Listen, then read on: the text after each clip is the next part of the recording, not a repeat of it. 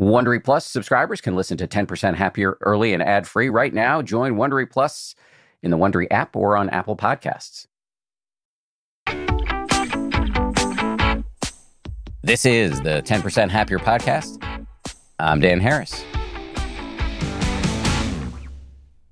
Hey, everybody. I think we can all agree that one of the great perils and problems of our age is that we've become too entrenched in our views, too attached to being right. We're stuck in our information silos and convinced that the other side is monstrous beyond repair.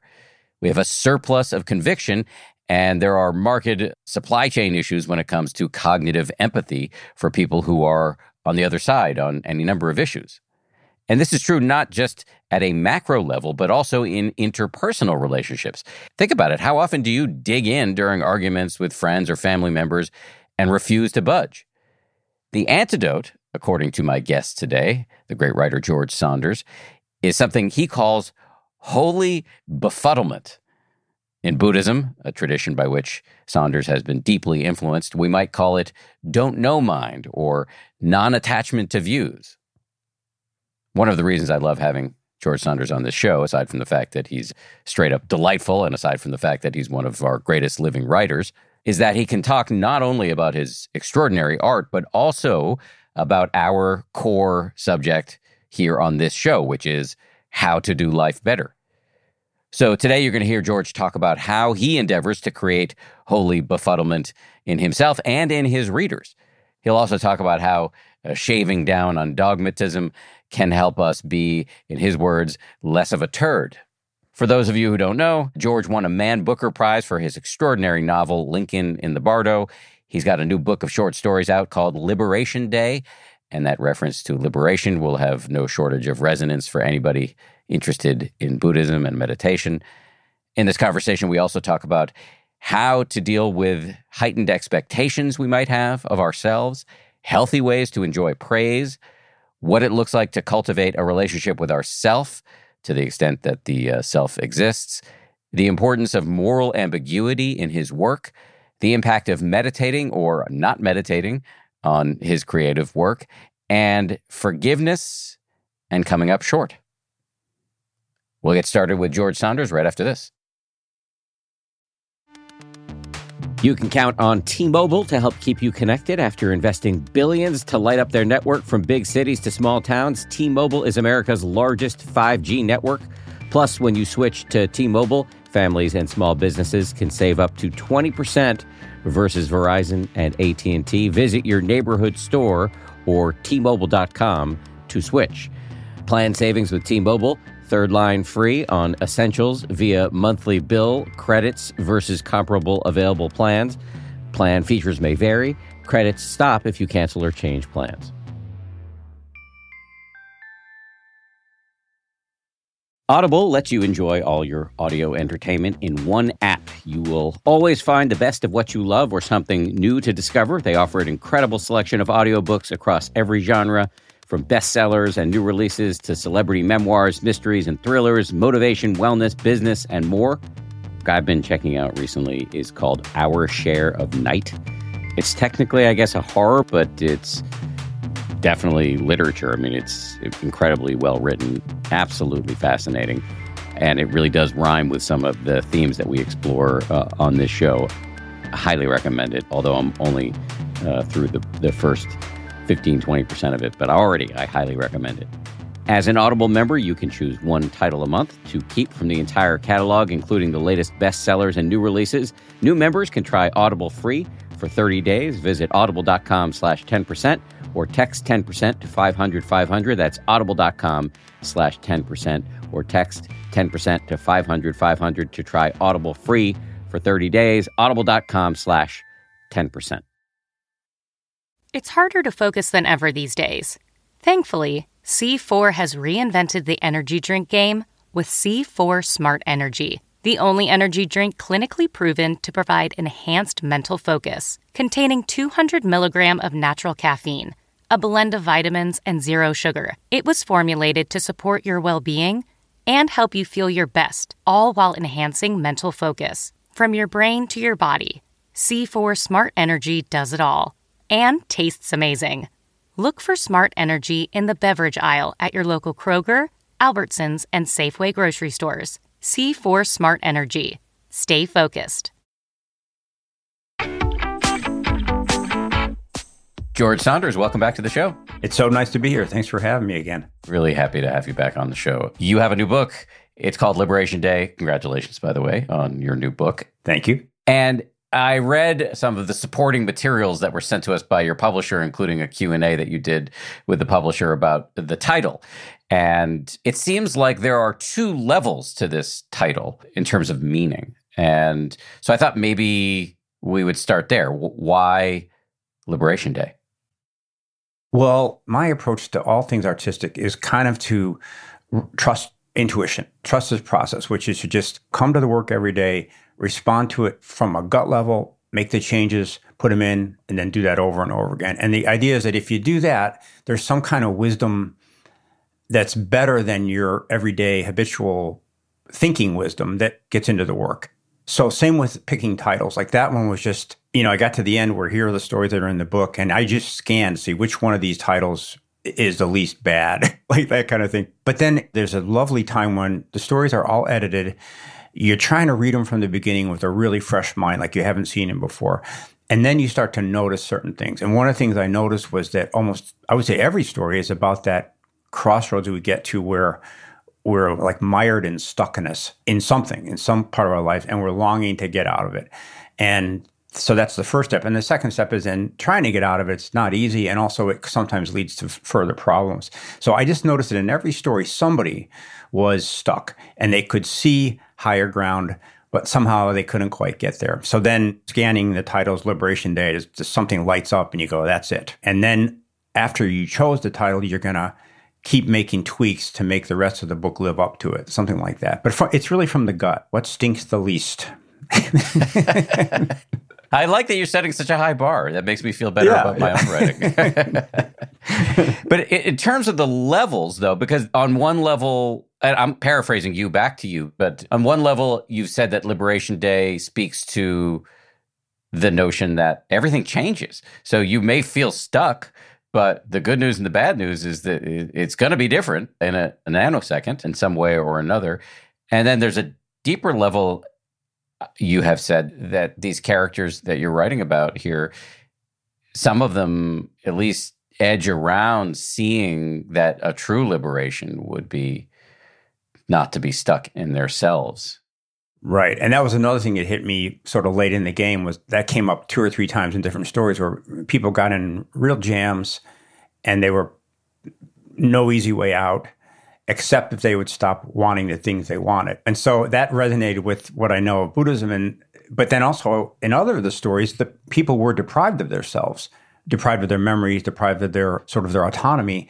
And those were terrible situations. And those people longed for those vestiges of self, like nostalgia and memory. And so that was, in this book, the word that kept coming to me was conundrum, because I kept writing myself into positions where I didn't really know what I was rooting for these characters. And I came to think, especially after reading so much of the Russians for that last book, A Swim in a Pond in the Rain, that's actually a pretty holy state to be in. And that maybe the function of a story is to lead you there, to lead the reader temporarily into a state of sort of holy befuddlement, where the usual easy answers that we apply, because we're good people and we like to have everything nailed down, are shown to be somewhat inadequate, or at least they're shown to be laden with consequence. So that moment where you think you're supposed to be rooting for A succeeds, there are negative consequences, you now think you should be rooting against A, and the writer goes, yeah, exactly, and backs out. And for me, that's a really hard position to maintain personally. I've had it a couple times on nonfiction pieces where I've gotten deep into some nonfiction story where it involves travel and gone in with a really nice idea about it, very tidy, liberal, progressive idea. And then reality happens, and pretty soon your idea is standing there in tatters. And it's sweet to say, I honestly don't know. I really don't know. And for me, it's even become sometimes a feeling of strength to go, I'm all right with this feeling of being truly befuddled. So I think these stories kind of came to be almost like I'm trying to guide the reader to be in that state for a few minutes along with me. And then we go back to our all-knowing selves again. I love the phrase holy befuddlement. What is holy about it, and how would it come to our rescue in the course of our daily lives? Yeah, it sounds like something Batman would say, or Robin. I think what it means for me is if you're in that state, if you're genuinely in that state, you have removed from you your ability to make facile mistakes. In other words, if you are in that state and a problem presents itself, you have a kind of a new respect for that problem. You've been humbled. I mean, really humbled, not like the way that celebrities say they've been humbled when they win something, but you've literally been like your judgment has been shorn from you. I think this happens when somebody dies or when somebody's sick or you get some bad news, or sometimes just for me, when I'm in a state of real high feeling of anything, you sort of see as if in the rearview mirror that your usual way of judging things is a little too easy, and it comes out of your desire to cling to certainty, like to know where you stand. So I think befuddlement is holy because it turns off certain delusional tricks, I guess, certain ways that we know A and B about ourselves, but in that certainty, we're missing out on something as well. But I think, as I say, it's very hard to get there and it's very hard to sustain it, which I think is part of the reason that art exists. It's just almost sacramentally to put you into that state for maybe 2 or 3 minutes after you finish something. You read a story by Alice Munro or you hear a bit of beautiful music, and just for a few minutes, you're kind of shorn of the quick answer. You've said this before, so what I'm about to say is not an original observation, but this holy befuddlement seems like a really nice antidote to much of what is ailing our culture right now. I think just to get a taste of it. I mean, certainly on the other hand, there are some big things happening about which we should be active. But, I was talking to somebody the other day and he said he thought the effect of a work of art is reorientation. So it's not like it's teaching you something entirely new, but there's a better part of yourself, a part of yourself that resides in the world a little more deeply. The work of art reminds you that guy exists. And that's a pretty big thing because I know I've gone through weeks of my life where I forgot about that person, just running on autopilot. So I think that's the high watermark of what art can do. And I don't think it always does it. That's why some works of art last and others don't, because it's pretty rare when something can really have that effect. I don't know if what I'm about to say is germane, but there's a term I heard once, moral elevation, which apparently happens when you see an act of kindness. I think it's why at the end of in my old job, when I used to be a network news anchor, we would always end the show with something we called the kicker, which sometimes was silly, water skiing squirrel or whatever, but sometimes it was something sublime where it was somebody who did something just awesome in the world for other people. And I think that there's a contact high we can get from that, which seems not wholly removed from what you're describing. Yeah, it's kind of a role modeling, isn't it? And I think that's, for me, the germane thing is that it's not like we're being told something fresh. It's almost like moral re-elevation. Oh yeah, I've done that in my life. I respond to that kind of kindness or that kind of daring. I can do it. I've done it and I can do it again. And I think with stories especially, they're usually small. The things that happen in them that are beautiful are quite quotidian. They're on the everyday level. I think that's beautiful because it reminds us that you don't have to cure cancer or stop a war or something. I mean, just the small story scale actions are actually quite meaningful. Those kind of incremental things that we can do that you see in Chekhov or, again, Alice Munro. Just little moments where somebody in the story experiences moral elevation and does something. Then you go, oh yeah, it's not irrelevant. It's not inconsequential if in the next 2 hours I do one thing that isn't thoughtless or that is inclined towards a sort of kindness or something. And I think these days with so much craziness swirling around, I'm taking a lot of comfort in, or trying to take comfort in, the idea that the small is not trivial. It's almost like you're on a sinking ship and you're looking at the life vest, like I'm going to concentrate on this buckle and make sure it's buckled correctly, or reach over to my friend and buckle his correctly. It's not nothing. Joseph Goldstein, the great meditation teacher who's a frequent flyer on this show, has said, there is no hierarchy to compassionate action. We think that compassion or love or whatever you want to call it, we might think, or some of us might assume consciously or subconsciously, that it needs to be grand, it needs to be operatic, there needs to be string music playing beneath our big, bold action. But it really can be small, and that doesn't place it down some hierarchy. Right. I think that's important. Yeah, because I know I have something in my mind that's kind of like very willing to say, with all that's going on, What does it matter that you're doing this little good thing? And that's, I think that's really a form of despair, to negate a small act because you haven't accomplished the big one. But again, that's why the story for me is, even the doing of the writing of a story is really a lovely reminder of that, because at least in my practice of it, you don't get to go into a story and say, okay, let's make this one great. That never works. You have to start really small. Like, let me find a couple sentences that are somewhat compelling. Okay, you got them. Oh, good. Well, actually, the first one's not as good as it could be. All right, then now you're going to make a small tweak. Is it worth it? As an artist, I know 100% it is, because the small tweaks are the only thing you have to make up the big thing. So the tens of thousands of micro decisions in a story, some of which almost seem laughably trivial, semicolon or not, I know from experience in my gut that those add up to something bigger or not. That's all you've got is those little decisions. So that's kind of heartening that for me, I have to put aside any notion of being a good writer or a great writer or moving somebody or making a certain political statement. All of that is totally off the board, and it's all sublimated to which word is better here, which phrase can I take out? And that's kind of empowering. So maybe in life the same way. I mean, you've only got the next hour, and that's really what you've got control of. You talked about your attitude when approaching a new work, a new story, and how counterproductive it would be to come in thinking, now I'm going to do something great, super moving. But how do you avoid that given what's happened in your career thus far? After you win a Man Booker Prize, or after you have all these positive reviews all over the place, after you're profiled in the New York Times Sunday Magazine, how do you not have these self-generated expectations on your back as you hit the keyboard? You do have them. And, you say, I wouldn't be a human being if I didn't. But then you spin around real quick and knock it off your back and look at it like, okay, George, in what ways are you inclined to be an asshole because of all this attention? And then I can list them and I can observe them. Then I think you sort of say, okay, what I say is that would not be beneficial to your future work, would it? No, sir, it would not. Okay, can we get over that as much as you can? Now, I always say it's kind of like if somebody ate like 6 vats of beans, they would fart. So attention is like that. You get attention, you're going to get gassy and bloated. To say that you won't would imply that you're some kind of superhuman. So I think the thing is to admit it. And then for me, I have as neurotic as I am, I have a real tough guy inside me with regard to my work. So I'm pretty good at saying, if you wallow in this attention too much, it's going to make you less of a writer. Do we want that? We don't. Okay, get over it. At the same time, realizing that ego takes a lot of crazy forms. So it can take the form of the voice saying, you're doing so well with this attention. You're doing just what you told Dan you should do.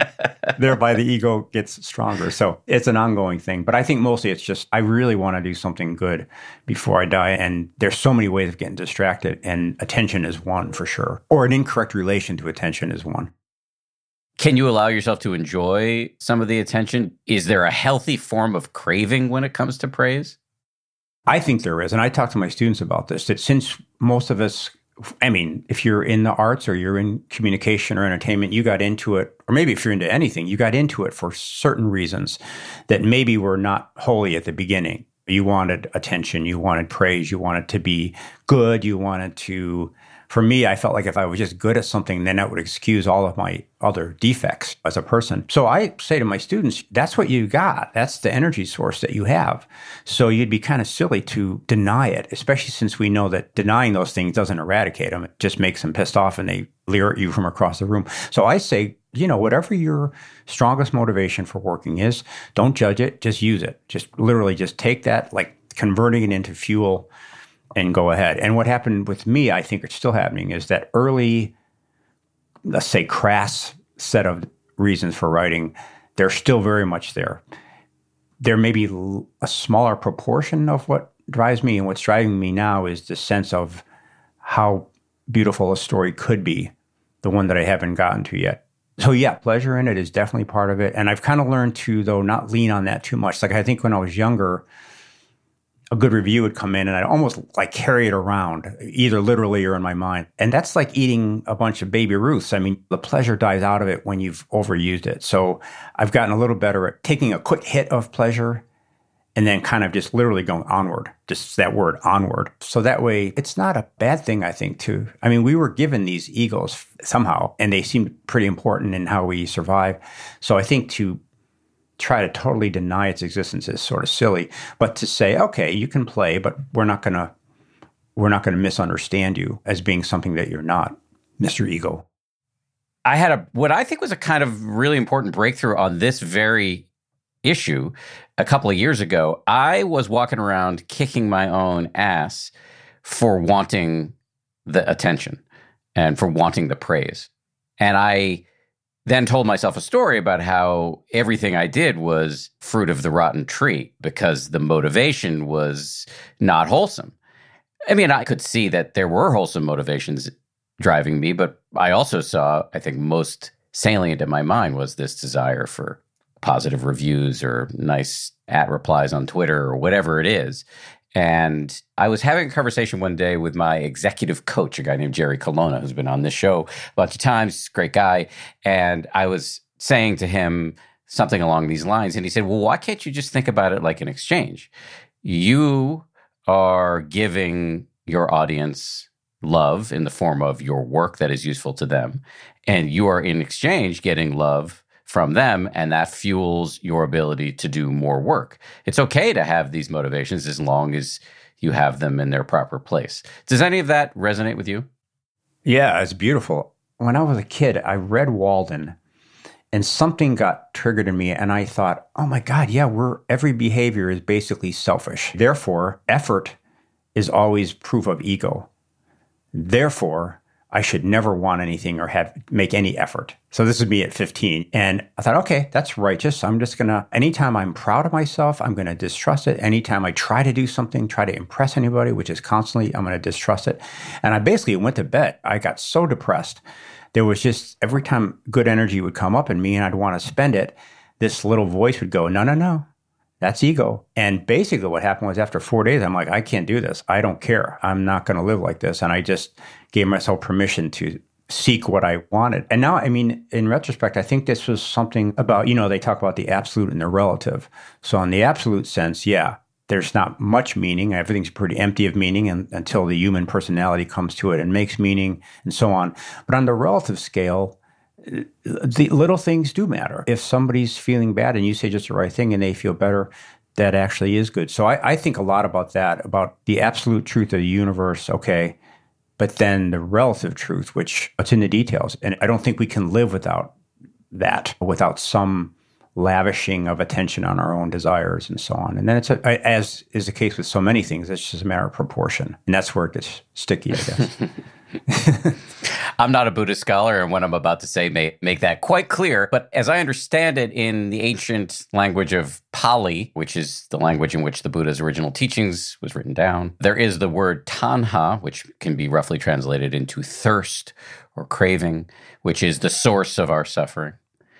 But there's also a word, I think it's chanda, which is like a healthy desire, the desire to be enlightened, the desire to help other people.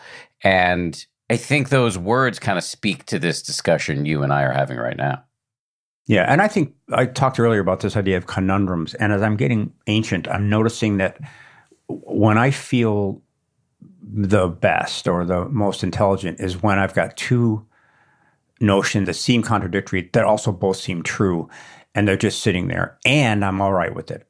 That, to me, is the highest place to be. So this is one of the first interviews I've done for this book, and I noticed myself segueing into a certain mode where the interviewee has answers, which completely runs contradictory to what I learned writing the book, which is don't have answers, have questions. So it's interesting, and I think those two words you just used, that's a perfect indicator of how difficult that question is of thirst and hunger. That maybe for me these days, I find myself drawn to that moment where I go, yeah, that's a tough one. And trying to learn to sit there a little longer without doing what's natural to me, which is to resolve it. Much more of my conversation with George Saunders right after this. When you're ready to pop the question, the last thing you want to do is second-guess the ring. At BlueNile.com, you can design a one-of-a-kind ring with the ease and convenience of shopping online. Choose your diamond and setting. When you find the one, you'll get it delivered right to your door. Go to BlueNile.com and use promo code AUDIO to get $50 off your purchase of $500 or more. That's code AUDIO at BlueNile.com for $50 off your purchase. BlueNile.com, code AUDIO. Every day, our world gets a little more connected, but a little further apart. But then, there are moments that remind us to be more human. Thank you for calling Amica Insurance. Hey, I was just in an accident. Don't worry, we'll get you taken care of. At Amica, we understand that looking out for each other isn't new or groundbreaking. It's human. Amica, empathy is our best policy. You said earlier that while holy befuddlement is a worthy goal, it's tricky in a time when there are urgent problems where we do need to take a stand. Climate, bigotry, the demise of democracy. These seem like issues on which we should have perhaps a pretty clear point of view. So that seems like another conundrum. I think it really is. Yeah. And I mean, the only resolution that I've made is weird, but is to keep reading stories and novels, because I think, let's say that you knew you were going to have to weigh in on a difficult family issue. You knew that was going to happen at the forthcoming dinner or something. I think one of the things I feel I would want to do is, first of all, clear my mind of as many thoughts as I could, projections and precepts, and I should this and I shouldn't that. Just clear all that out. And then I would like to have what you described earlier as a moment of moral elevation. So just before I go into the lunch, I observe something on the street that's totally transcendent in its complexity. That opens up my heart. Or I listen to some Bach or something. I don't know. But something that oh yeah, life, something gets you a little closer to how expansive life really is and how confusing and how beyond our grasp it is. Just something that reminds you of that. Then you go into the difficult conversation in, I don't know what you would call it, you just got less BS in you at that point. You know, you've just seen something that morally elevated you. You've just cleared your mind of all the habitual kind of ego-protecting thoughts. You're wide open. You're not even pushing the issue of saying the thing you need to say. You're waiting for the moment to say it. That's going to come out better than if you'd been out in the hallway going, okay, now first say this, then say this, and don't let them push you around. And you're going to have a wider range of opportunities. So I think that's how I'm thinking about these political issues, is it actually does make sense to involve yourself in art, for example, so that if and when a decision is to be made by you and action is to be taken, you're going to be fully there in as fully a human form as you can. Then whatever happens will be for the best. Something like that. Whereas the tendency in this time, I think, is to have a list of demands and have a manifesto and a set of pithy catchphrases so you can level your opponents. That we've been doing. That we do. The other thing is a little harder. I find that when I think I know the answer, it's actually a little uncomfortable because part of me knows I don't. I call it like the subtle pain of dogmatism. I think one definition of hysteria is arguing strenuously for something some part of you suspects isn't true.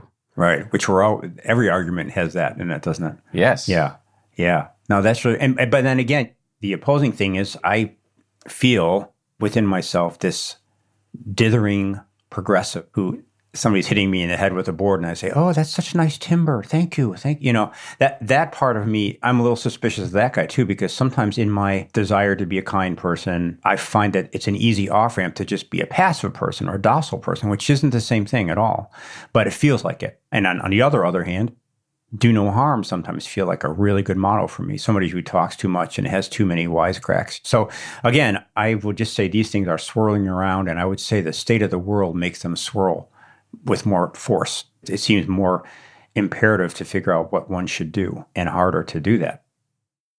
Something that's helped me with this conundrum is a technique taught to me by some recent guests on the show, Dan Klerman and Mudita Nisker. They're Buddhist-inflected communications coaches with whom I've been working for 4 years because it was identified by many people close to me that I was often a very unskilled interpersonal communicator. That was a correct diagnosis, just for the record. And one of their many skills that they teach is called provisional language. So it's pretty simple. It's that you can make an argument, you can be somewhat confident that you have a point of view, but you might just want to lace your comments with words like perhaps or maybe or could as a way to just make a nod, not a cosmetic nod, a real nod to what the hell do we really know? Yeah, yeah.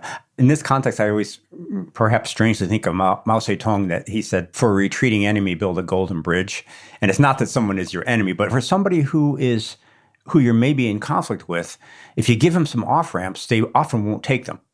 I went on the Trump campaign for the New Yorker, and it was really interesting to see that if I could put my outrage aside and listen, that was good. And if I could build off-ramps for them to say, I could be wrong about this. You probably know this better than I do. And as you say, I wasn't kidding. That was true. It just put a little more space into the conversations. And I think this is also, when you're writing a story, that's a really important part too, because when you're reading a story that I wrote, we're in a really interesting dynamic. I'm making this up, often from scratch. Okay. So that means you're saying, I know it's not factual, but let's see if it's truthful. And I'm going to try to tell a story that you buy as being something truthful, that has truth in it. Along the way, one of the things I have to do is build off-ramps for you, or I guess I have to to reverse the metaphor, I have to kind of block off the off-ramp and say, I know you're resisting at this point because of this. Let me take care of that for you. Let me explain. I know you're feeling the story is a little sluggish right now. Let me speed it up. I know there's some internal critic who's feeling negatively about this character. Let me acknowledge that, or let me mitigate against that. As in the example you use, it's a form of making the communication more intimate, to acknowledge that somebody else isn't necessarily right with you just because you want them to be. It's sort of like good hospitality, I guess. It's interesting because what you just described, what I heard at least, was a real empathy with your reader. And empathy itself is a huge theme, not only in Liberation Day, but from what I can tell, all, or perhaps at least much of your work. I hope all, yeah. Because to me, it means, I always confuse empathy with sympathy, with compassion, with everything else. But I think it has to do with, am I aware that you're on the other end of the phone? And am I assuming the best of you? Now, I think mostly the answer is kind of in real life. Yeah, okay, I'm at the airport counter. The woman is processing my ticket. Am I aware she's there? Kind of. But mostly I'm on the plane already. But when you're creating a work of art, work of fiction, you get a chance in super slow motion to exaggerate the extent to which the other person is there and is beloved to you. And that's called revision. You go through and you say, this draft, I'm kind of keeping to myself here. I'm not really listening to the possible objections of the reader. That's not very compassionate. Let me rewrite it so that I'm giving her more credit as a reader. So it's almost like, it's like practice in caring. You're caring for the reader. You're caring for her journey through your story. You're also caring for the characters. You're trying not to phone them in either. You're trying to make sure that you give them their due. So I've really cherished it as an anxious person and someone whose brain goes 9 million miles an hour. And I've really cherished it as a chance to slow everything down. Almost like in those movies, the Matrix movies, where the fights slow way down and you think, oh yeah, if things are that slow, I could be really tough. In a story, you slow everything down and you get to come to a day and after day after day. And pretty soon you find a more fair arbiter in yourself. You find somebody who actually does care more than maybe at speed I can. For what I can tell, there is empathy on your part in the making of these works. And there's also an attempt to induce empathy on the part of your reader. In particular, I'm wondering if one technique that shows up a lot in Liberation Day is specifically designed to do this, which is the shifts you among perspectives.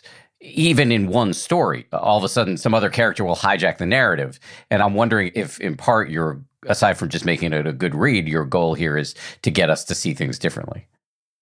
Yeah, I mean, those things usually come out of necessity. There's a story in the book called Mother's Day, which I had worked on for about 4 years in one perspective. And I just got stuck. And the symptom for that is that when I get stuck, all the control is with me again.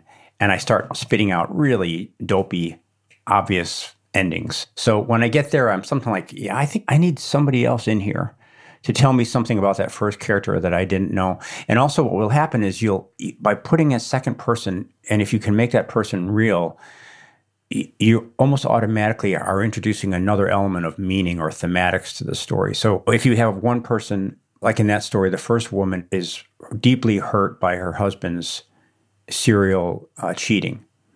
So the story was about bitterness. Then I put in a second woman who had been one of those lovers who felt shortchanged because she never really got any time with him. Well, then that became about sadness, kind of. So you've got bitterness and sadness. And then somehow the story became about this third thing, really about being trapped in one's desires, basically. So I think the addition of a second narrator is always mechanically just to wake me up and get me out of the doldrums. And then, as you're suggesting, once you do that, it's really lovely to have your authorial advocacy shift from one person to another. And it's genuine. At first, I love that first lady. I'm so into her. I want her to have a happy life, and I'm sad for her, and I know her addiction, and I know the layout of her house. And then, boom, you pop into the head of her enemy, and I come to love her too. Oh, I know her house too. And oh, yeah, of course, it's terrible to never get to spend time with the person you love. So that's really rich when it happens, because it's something like you're trying to, you're trying to occupy a God's eye view, which is to say, which one does God prefer? Oh, both. So it's really a lot of fun. And then, of course, it opens the story up in ways that you didn't expect, because sometimes it doesn't turn out well for anybody. That's the way it goes. And yeah, but that's a really lovely thing to do, but it has to be required by the story. I think it can't just be sort of for fun. Right. Oh, I get it. You don't want to overuse the technique, but it does seem to me to be really closer to reality, which is that we've got 7 billion humans, never mind all the animals, who are all looking through a straw and all at the same time. And that's what the world is. That's it. That's exactly it. And, that novel, Lincoln in the Bardo, has something like 160 different perspectives. And that's what I came to feel was, if you drop into a conference room on a given day, so there's 12 people in there, the conventional fictional way of saying it is, the sun came in through the window into the conference room where Darren Smith was preparing a presentation. And that's like consensus reality. That's the way that we would describe it. And it's very handy. But in fact, as you're suggesting, what's really going on is 12 monkey minds are grinding away beautifully, in each of them in a separate diction, in a different form, and a different structure with different subtext. And really, if you could just, as a angelic presence, skim through those 12 heads at speed, that is the world right there, or it's a pretty good approximation of it. And your feelings about the world would be so right at that point. You could be 12 people in 2 seconds and then hover over the table. Your heart would be so full, I think. And your understanding would just be amazing of why that person was going to get up and storm out of the room, why that person can't stop thinking of her lover. You would be, again, to go back to what we said earlier, you'd be in an incredible position to give advice or to do whatever the next thing was that needed to be done. And you wouldn't be stuck so much in your own story, which can be the source of so much of our suffering. Exactly. Or beautifully, you'd see yours as just number 13. Right. Yeah. Right. But we're talking about the self again, and I did make a note earlier to follow up on something you said about the turning down the volume on the self, which, as you said earlier, can be really happiness-inducing. But you also said, and maybe this is another conundrum, that the characters you've written about who've had their selves erased, they don't like that either. So no self doesn't seem like a happy life. Too much self doesn't seem like a happy life. Yeah. So the self that we think is central, if we think it's permanent, if we think it's enduring, we think it's the best, that's probably not right. If you think of yourself that way, you're going to be disappointed. But I think for me, you're fond of the self, but you're not wedded to it. It's like a stray dog who's kind of wandered up. You're like, oh, that's a cute dog. Not my dog, but I like it. It's cute. I've had the experience briefly, unfortunately, of just feeling like, yeah, that's kind of fun to be a person. Whereas now, at this moment, I feel like it's all I am, and I'm desperate to protect it, and I'm very fond of it, and I want it to get good reviews, and I'm obsessing about the details of its childhood. That's maybe too tight. So that's about all I could come up with. It's just like everything else, a matter of degree. You've been given this self, just like you've been given a body. it'd be crazy to be not dismissive of that. Oh, it's the stupid body. I hate it. Wish I didn't have it. Maybe you wish that. But on the other hand, to say, yeah, well, this body, it's always changing. It seems to be getting older and less appealing, and you can't do as much as it used to. Isn't that sweet? Oh my God, look at that. Remember when that body could jump a fence? So to me, that seems like everything gradational. Many years ago, I was taking an online course in Buddhism, and many of the students were doing this thing that almost anybody who ever runs into Buddhism does, which is obsessing over what does it mean when the Buddhists talk about the illusion of the self, and do we need to get rid of ourselves and all of that. And one of the fellow students said, I think there's an important consonant that is often overlooked here. He was arguing that Buddha wasn't arguing for no self, but instead not self. That anything that comes up in your mind, you can point to that and say, well, do I own that? No, it's just another little neurotic impulse flitting through my brain. I can't claim ownership to it. And so that's not trying to annihilate the self, which is there, even though you can't really find it. But it is more on a moment-to-moment basis. Anything that comes up in the mind can't be claimed as yours. It's about proper relation too. Yes. Yeah. I think also, I keep thinking of writing, because that's the other thing is, especially if you're writing fiction that's a little not realistic, as I often do, you're working from ideas that come to you, and the source is very unclear. It's not, for me, it's not autobiographical strictly. It's just like, okay, there's a guy walking down the street and here's what he's thinking. Those ideas you don't take much ownership of them. You just go, oh, that's interesting that blew into my thought cloud. Okay, let me put it on paper and use it. But your attachment to it should be anyway, very light. The fact that idea and that sentence came to you, you have to really just always be looking at it as a temporary gift that may have to get cut or changed. So even though these thoughts for stories came to you, they seem like they're coming from you, but to work with them correctly, you have to just think of them as literally having been blown in on the wind. Oh, look, there's some dialogue. Okay, let me put it in there. If tomorrow it seems not useful, I'm going to just take it right out and throw it back in the wind. So that's kind of a nice feeling. Whereas I think earlier when I was younger and I would try to write from life and try to make it factual about my life, that was more of a trap for me, just the type of writer I am. But this idea that, they're just words and ideas that come. If you arrange them in a certain way, they can have an emotional effect. But if they don't, they can just go right back out. No problem. This attitude must make it much easier for you to, as the phrase that's often used in creative circles is, kill your darlings. Yes, 100%. Right? Because certain ideas tickle your fancy a little bit. You think you're so clever. And if you cling to those because they make you feel clever, you're not really working in service of the story. You'll pay for that. So, more of my conversation with George Saunders right after this. Man, that sunset is gorgeous. Grill, patio, sunset. Hard to get better than that. Unless you're browsing Carvana's inventory while you soak it all in. Oh, burger time. So sit back, get comfortable. Carvana's got thousands of cars under $20,000 just waiting for you.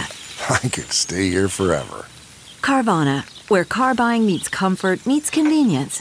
Download the app or visit Carvana.com today. The spirit of performance is what defines Acura. And now, it's electric. Introducing the ZDX, Acura's most powerful SUV yet. Crafted using the same formula that brought them electrified supercars and multiple IMSA championships, the ZDX has track-tested performance that packs an energy all its own. Unlock the energy and order yours at Acura.com.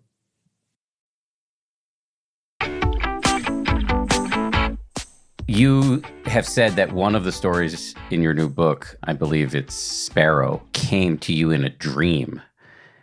And so I wonder what that says to you about the nature of ideation and creativity. Usually dreams aren't really the best for stories. You get like, you wake up and they seem great. Oh, yes, a penguin orgy in Mallorca. And then in the light of day, you think that doesn't even make, no. But every so often there'll be something that comes with it. It comes in a certain flavor that I've kind of come to recognize. And when it comes, I sit up and I think I should really get up. And that's hard. And this was in the middle of winter up in upstate New York, and it was freezing in the house. And I think I have to write that down. So I got up and went into the kitchen and basically wrote the whole story. I mean, I revised it for months afterwards, but the shape of it was there in real time. So that was really unusual. I don't think I've ever had that happen before. But it just, after I wrote that Russian book where I was analyzing all those stories, suddenly I felt incredibly more creative in modes that I'm not usually creative. In other words, I was finding new corners of the story form to work in. And I thought, how does that work? I read nothing but those 7 Russians for a year and a half, and somehow that went into my head and made me a better writer. So same thing with this dream stuff. I mean, I think something I was doing must have, God knows what, did something in my head. And that night, it decided to appear. So as I do this work longer and longer, I'm just so impressed by and mystified by the way that creativity works and the way the brain works and all that. And to the point where I just don't even have a clue. I just feel like I am your handmaiden. Use me. I've often said that I get my best ideas when I'm on long meditation retreats. However, not all of them are good. I've sometimes come home from a meditation retreat, looked at my notebook, and it's Ted Kaczynski's Unabomber diary. So you don't know what's going to come when you open up.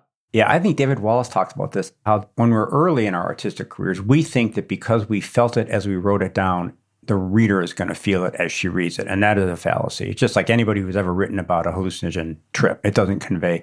So that's really where the craft comes in, when you say, okay, maybe I'm not trying to get the reader to feel exactly what I felt. And my thing is, I'm just trying to get her to feel something. And I actually don't, to be honest, I don't really care about the flavor of that amazement. I just want her to feel like she'd been through something exceptional.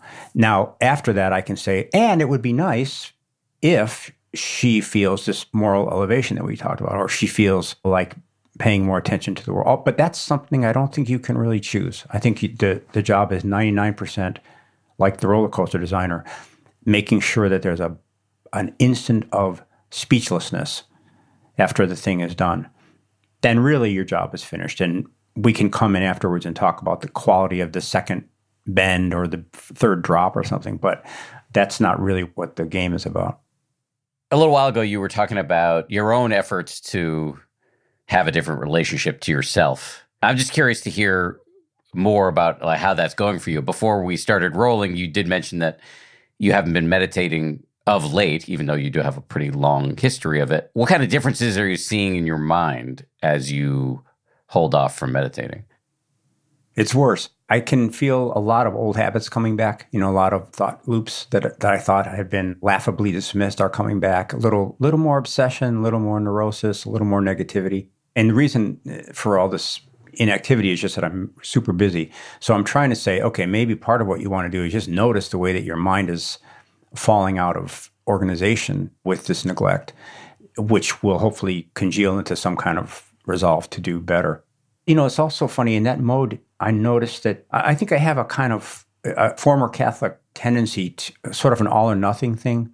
Like if I'm not meditating, I must be doing badly, and I better get it together, and I better do it all the time.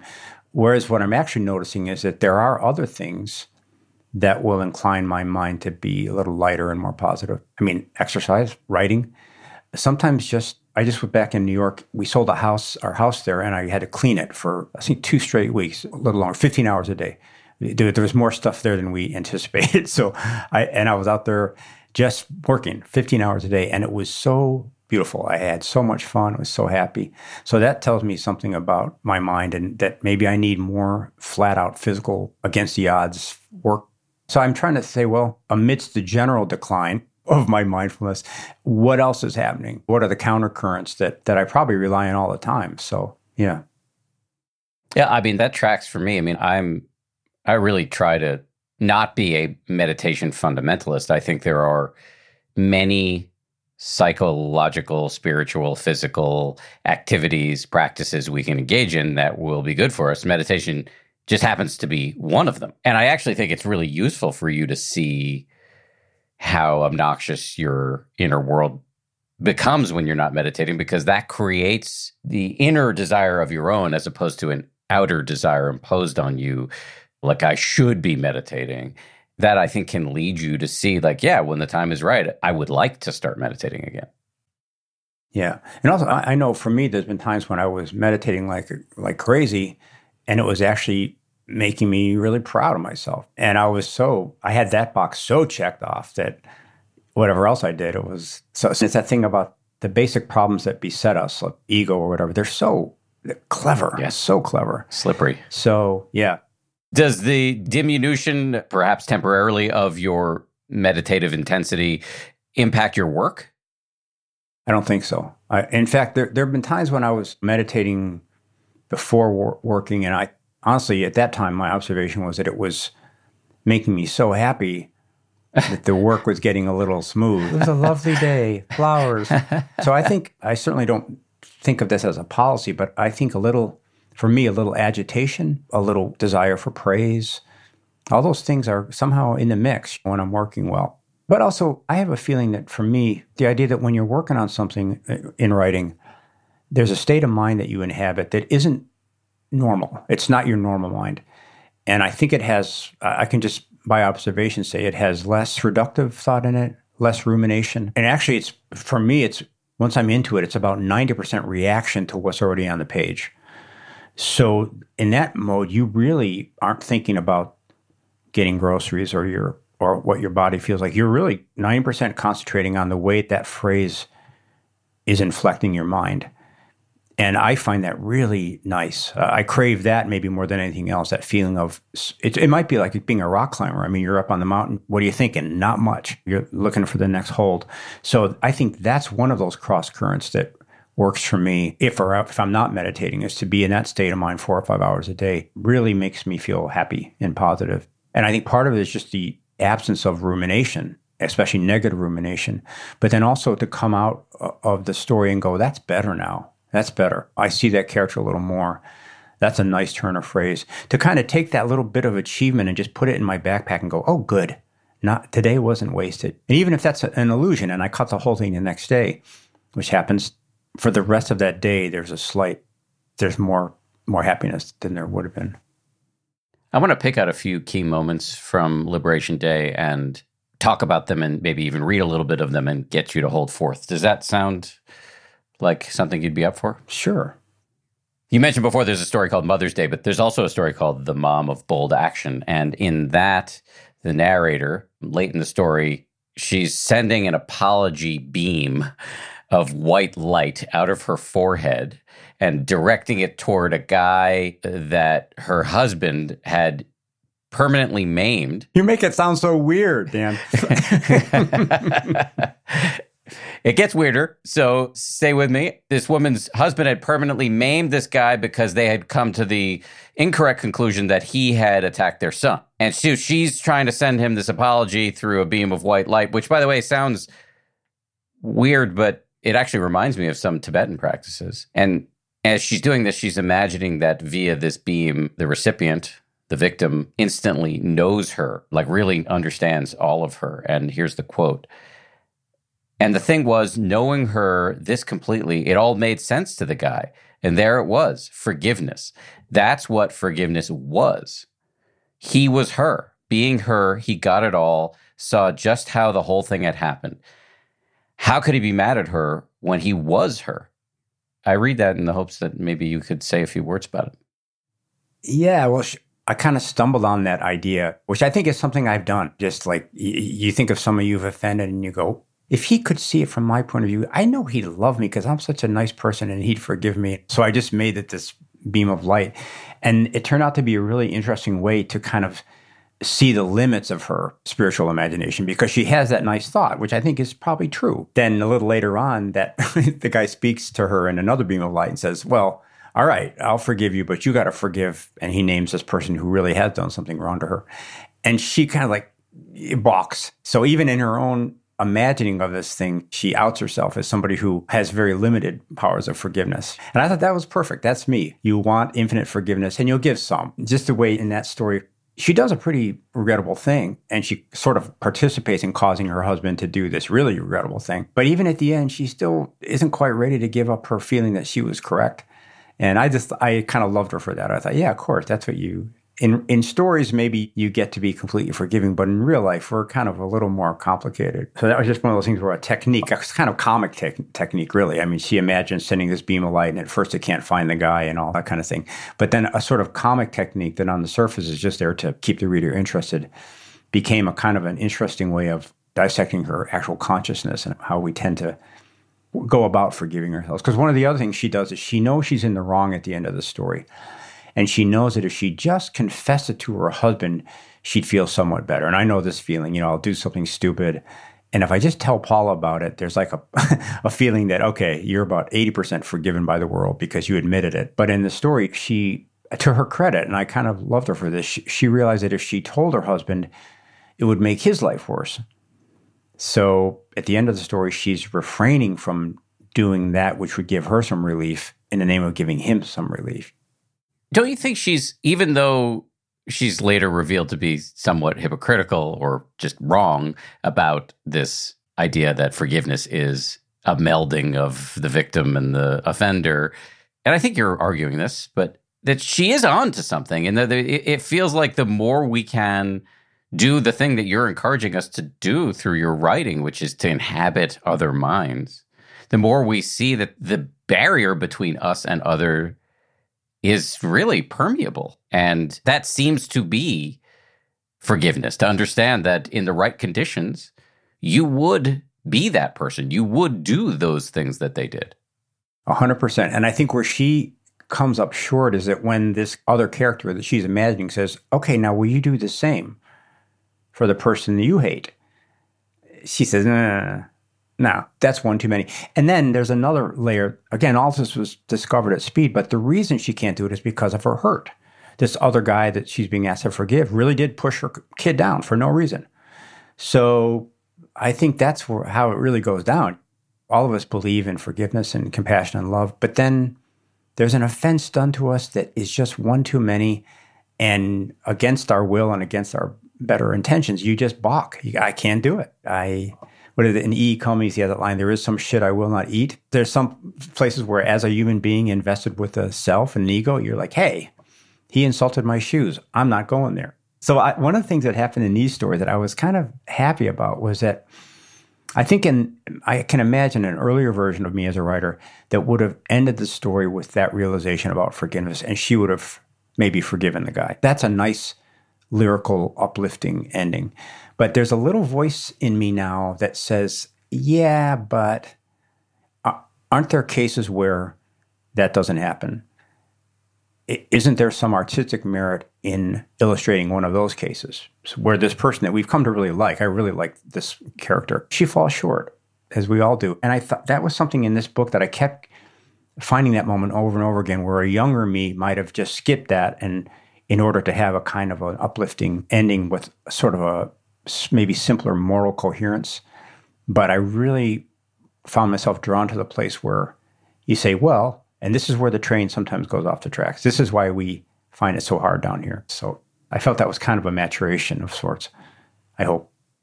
It's bringing to mind one of the best book titles ever by Jack Kornfield, another great meditation teacher who wrote a book about how we can have these incredible spiritual experiences, and then we just go back to our regular life and we can be pretty messy even after these transcendent experiences. And the book is called After the Ecstasy, The Laundry. Yeah. And I think that's what you're pointing at here. Right. Yeah, because, otherwise that's another path to despair. If you've had some big spiritual experience and then you act like a turd, the temptation is to say, well, that wasn't real. That moral elevation wasn't real. That's not correct. It's just a fluctuation. So then I guess the idea would be, ideally, is to get your fluctuation higher so that you're having a more frequent periods of moral elevation, fewer moments of turgitude. But I think it's also, since we're talking about empathy, I think for a reader to see a character fall short, especially a character with whom she's identified, is good. Because then you say, yeah, that of course, I've done that. There's a part in that story where the main character talks about how hard she's worked to be a good person, and she does this long comical list of things that she's done, kind of like we talked about earlier, this small incremental acts of kindness that she's done. And I like that about her, that some of them are ridiculous, but I've done most of them. She talks about thinking she hid an animal and then going back and trying to find it. I've done that. And so I think If you can get the reader tracking closely with the character and then the character fails, that's a way of saying, yeah, me too. I fail like that. It's okay if we do, right? It's not the end of the world if one fails. I view that as a public service. But don't do it too often. Don't do it too often. Let me read one last passage to you. This is on the final page of the book, and it's in a story called My House. This story really landed for me as somebody who's recently gone through real estate hell myself, and it's about a guy who finds a house he really loves, thinks he's going to have that house sold to him by the owner, and then the owner kind of ghosts him and doesn't sell him the house, and the would-be buyer sends him a bunch of irate letters, and then the would-be buyer finds out that he's dying and sends a final letter which includes these words: "Everything has always been falling down around us, only we were too alive to notice. Nothing lasts, not pride, not affection, not walls, not barns, nothing. I feel this in my body now, the falling apart, a kind of holy truth. I'm trying my best not to be terrified, and yet I am sometimes in the night." Two observations here. Actually, this observation is from DJ Kashmir, the producer who prepped me for this interview. This may be the most Buddhist passage in the book. And the other question I had, this is less of an observation, more of a question, is how confident are you that you can successfully inhabit the mind of a dying man? I think I can, because I am one. It's sort of like a magic show. You don't really have to inhabit the mind. You just have to seem to be someone who's inhabiting the mind. So like when I did the Lincoln book, I'm not Lincoln, but I can sort of, it's like that commercial, I'm not a doctor, but I play one on TV. So in a way, in this case, I asserted that he's dying. I hope you believe me. And then I say a certain number of things that I expect I would feel if I was dying. And it's kind of an illusion, really. If I say, I used to be a clown in the circus, you go, okay. And then you're looking for one or two small proofs. I don't have to give you the whole psychology of the clown at the circus. I just have to say, the thing I hated was I was always losing those rubber noses, or whatever, those big shoes chafed. Since you're a willing participant in the story, if I just give you those little crumbs of verisimilitude, sometimes that's enough for us to continue to play the game, really.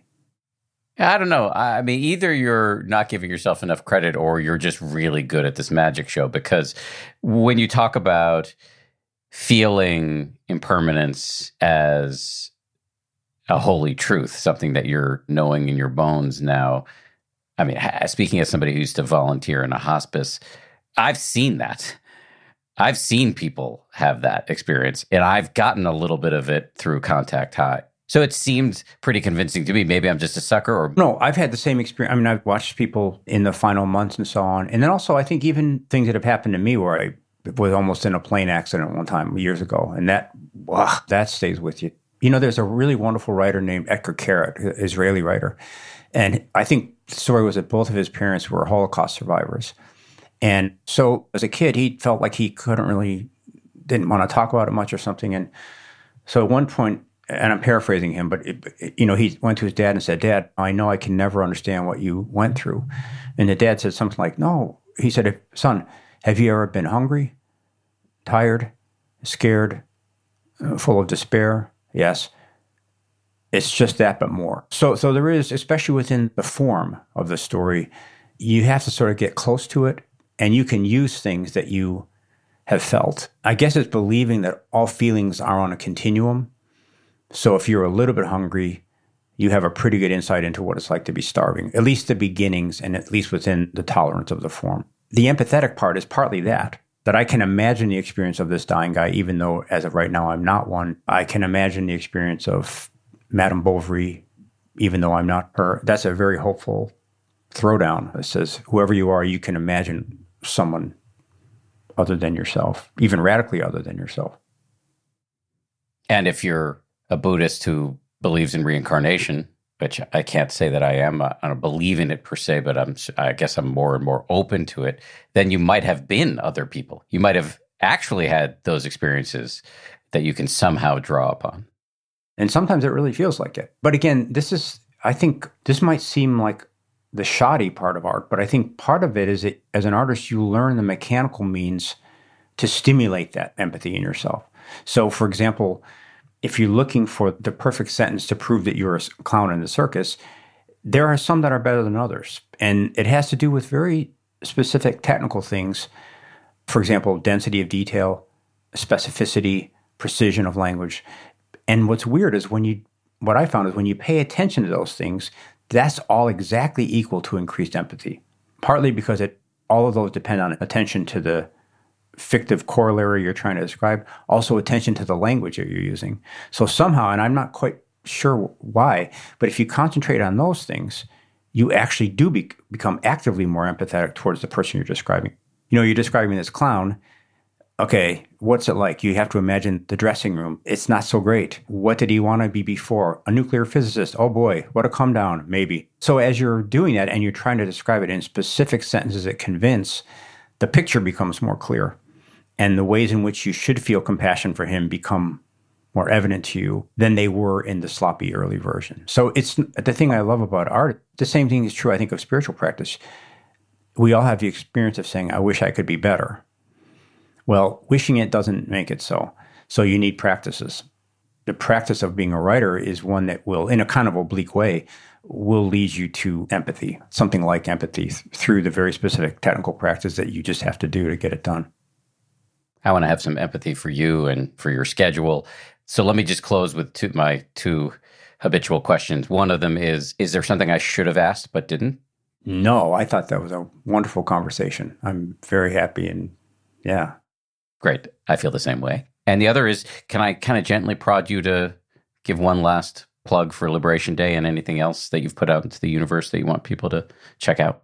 Oh, yeah. I mean, this book has a place in my heart because I wrote it during all these political things and during the pandemic. And it was such a source of comfort to me to just be really a little distraught at times and confused and go up to the writing room and just go, all right, let's put that aside and try to be intense. Just try to be intense and trust that whatever I'm feeling or whatever I need to be thinking about is going to come to me in the best way during these 4 or 5 hours. So I didn't really know what the stories meant. I still don't actually.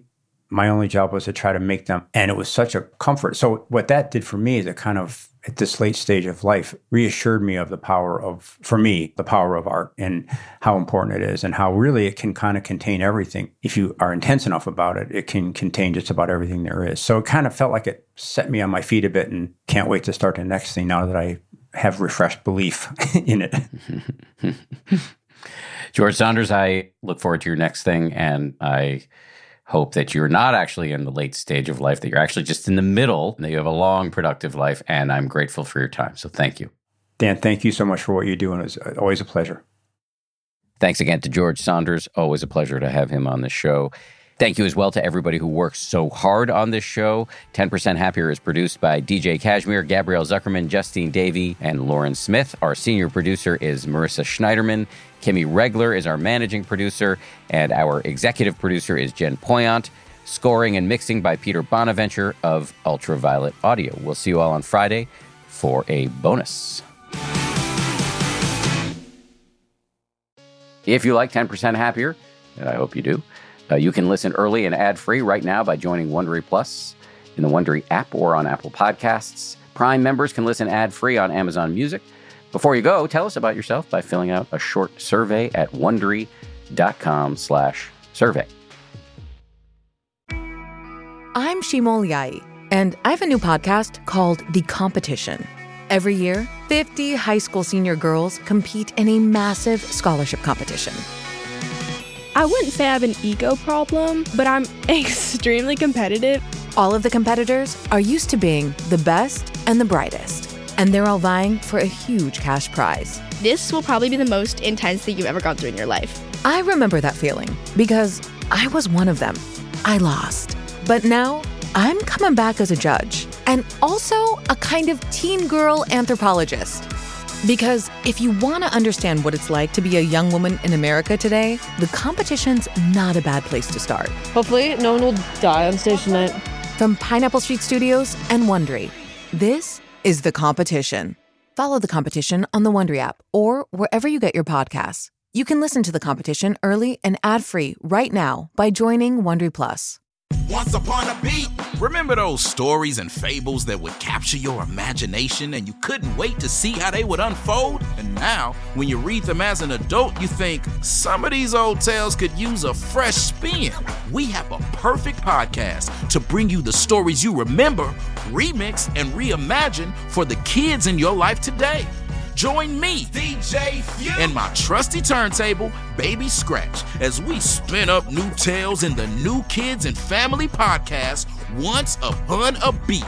Wondery and Tinkercast are bringing you a jam-packed, music-filled weekly party where hip-hop and fables meet. It's Once Upon a Beat. Follow Once Upon a Beat on the Wondery app or wherever you get your podcasts. You can listen to Once Upon a Beat early and ad-free right now by joining Wondery Plus in the Wondery app or Wondery Kids Plus in Apple Podcasts. Once Upon a Beat.